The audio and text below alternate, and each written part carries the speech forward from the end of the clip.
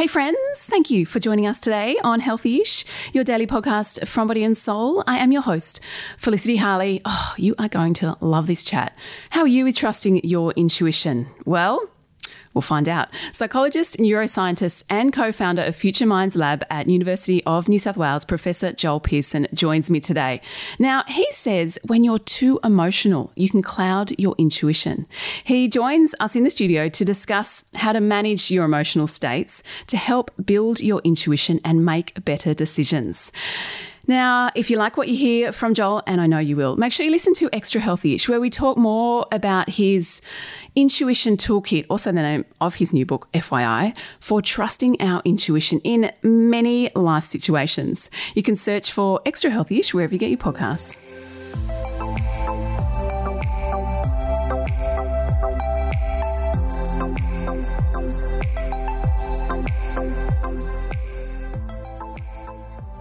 Joel, thank you for coming on Healthy-ish. My pleasure. Now, you are an intriguing mix, a neuroscientist, a psychologist, written a book about intuition. It's a pretty compelling mix. Yeah. Keep going. I'm enjoying this. Keep going. Yeah. I mean, intuition, well, I suppose because intuition is, and you say it in the book, it's traditionally woo-woo. Yeah, it's to some degree, right? And that's one of the things I try and clear up really early on is how I'm defining it. I'm not talking about the spiritual side, the magical, the blueprint of the universe. I'm taking a very scientific approach. And I think that's the exciting thing. We can explain intuition with all the science, the way we understand the brain already. We don't need to learn new things. We will learn a lot of new things, but we can explain it already. So yeah, and I think I agree with that because, I've been in media for a while now, and perhaps, 15 years ago, I'd interview people about the whole intuition thing who had no science. Oh, it's just, that feeling. But what does the science say about it? So it says it's a real thing that we can. So it's research we've done in the lab, in my lab here in Sydney about 10 years ago. So we can tap into unconscious information in the brain, and we can use that for better decisions or actions. Right, and without getting into the nerdy detail, what our body's actually doing. Okay, we like nerdy detail. Yeah, I can go there. Don't let me do it.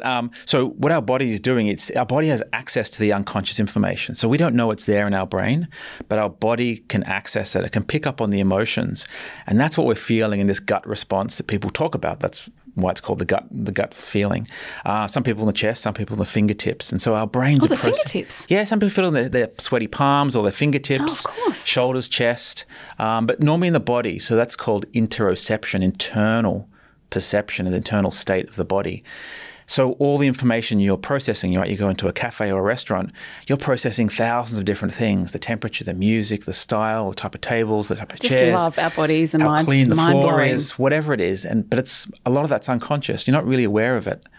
And so your brain's learned that some things predict good outcomes, good food, good coffee. Other things in the cafe predict bad food or bad coffee. So your brain's picking up on that, it's triggering these red flags, but it's unconscious, but you're feeling it in the body, in the gut, and that's the gut feeling. I like that. I mean, it's phenomenal, isn't it, that this is all happening and all we're thinking about is that we need a latte. Yeah, and we just feel it. It's automatic, happens in a second, bang, all done very, very quickly. So talk to us about emotional intelligence and the importance of this in nurturing. How do you describe it? Nurturing our intuition, getting more in touch with it? What sort of terminology do you use? Yeah, so I have these rules around intuition. And the most important is really to not practice intuition when you're highly emotional, positive or negative. That's important. And the reason is you get flooded with these strong emotions, and that just washes out. You can't pick up the more subtle feelings of intuition. So if you're in this state, we need to find a way to bring ourselves back to a baseline. Right? Again, if it's positive or negative, get that sort of calmer state. And there's lots of different ways of doing that. And so, emotional awareness is a huge part of that. So you need that, which is a part of emotional intelligence. Right. So emotional intelligence is a larger sort of category which involves emotional awareness of yourself, of other people. Right. So it's a big thing in the workplace. If someone's really grumpy in your team, you need to notice that. You can't just, bulldoze them and not even notice. But also it involves ways of controlling your emotions, not to bring it back when you are very emotional. How can we do that? That's the $1 million question. Yeah. So first up, we know that emotional intelligence in general predicts all kinds of things from academic success, entrepreneurship, advancement in the workplace. Just having better relationships with your family and friends. Better well-being, healthiness, it just predicts so many interesting things.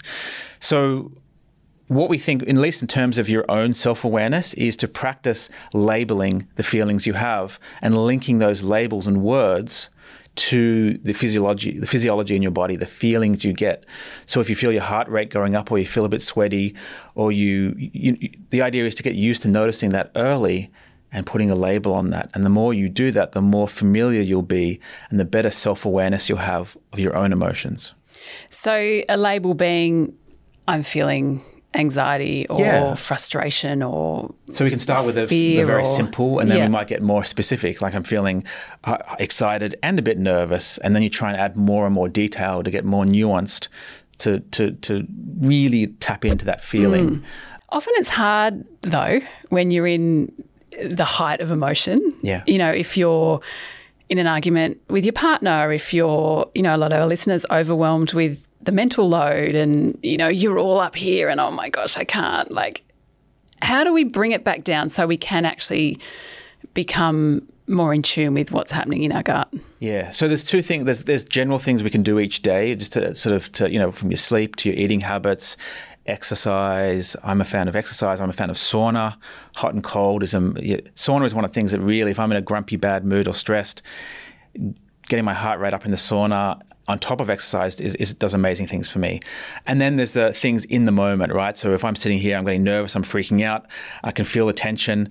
I can start controlling my breathing, being aware of my breathing. I can do what's called box breathing, which is breathing in to a count, holding it for a count, breathing out for a count. So it's very controlled, that square shape breathing. There's a physiological sigh, which has become very popular, which is a breathing in and then breathing out much longer and more slowly. And that has particular effects on heart rate and physiology. Is there any number on the box breathing that you should aim for? I like to go for 5, count of 5, but it depends on people's lung capacity. Yeah, you don't want to stress yourself out. Those kind of things, or just going for a walk, just movement. I think just moving the body, stretching even. So those things that you can do in the moment, you probably can't, if you're in that board meeting or some important meeting, drop the floor and start doing yoga. We could do all that, but, the workplace is pretty open. You probably could in the Body and Soul office. There you go. But I think there's the acute things you can do right in the moment, and then there's the daily maintenance things, and I'd break it into those two categories. So when you are perhaps too emotional, as you say, why is it detrimental trusting your intuition in that moment as opposed to when you're flatlining? Yeah. So 2 main reasons. So there's something called arousal misattribution. And in the book I go into this. I love these academic terms, by the way. It's very technical. But in the book I go into this story. It was a first date and we went rock climbing, right? And it was an indoor rock climbing gym. We're falling off the wall, climbing, all sweaty, and it's full of adrenaline. And we're like, looking into each other's eyes. We're excited. We're feeling the chemistry. Oh, my God, it's amazing. Turns out not so much. We weren't that suited for each other. What was happening, and I didn't realize this till actually a few years later, that when you're in that situation, we confuse the arousal, the adrenaline, the heart rate, the sweating between the rock climbing and the person. So we think it's the effect of the person's having on us, right? We think it's, my heart rate's gone up. It must be because I'm falling for this person. But it's the rock climbing. Yeah, right. And there's lots of cool experiments looking into this. Producers of shows like The Bachelor or Bachelorette, these kind of reality shows will often manipulate people a little bit using tricks like this. So that's one reason. We don't want to confuse one emotion for something else. In other words, we don't want to confuse our fear of flying with something about intuition, about a plane, right? And 2, just think about, like I said before, the general amount of emotional noise, if you like, in the system. You're at a party and it's noisy. You can't hear yourself talking to someone else. You can't hear them talking either.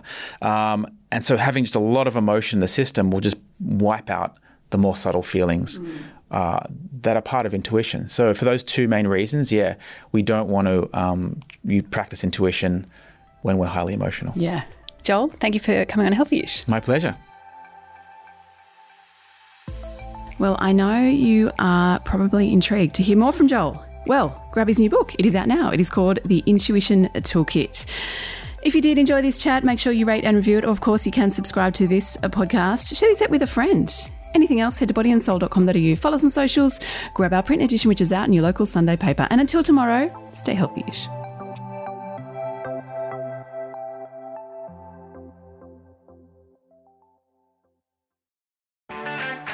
I'm Sarah Lamarquin, Editor-in-Chief of Stella and host of our podcast called Something to Talk About.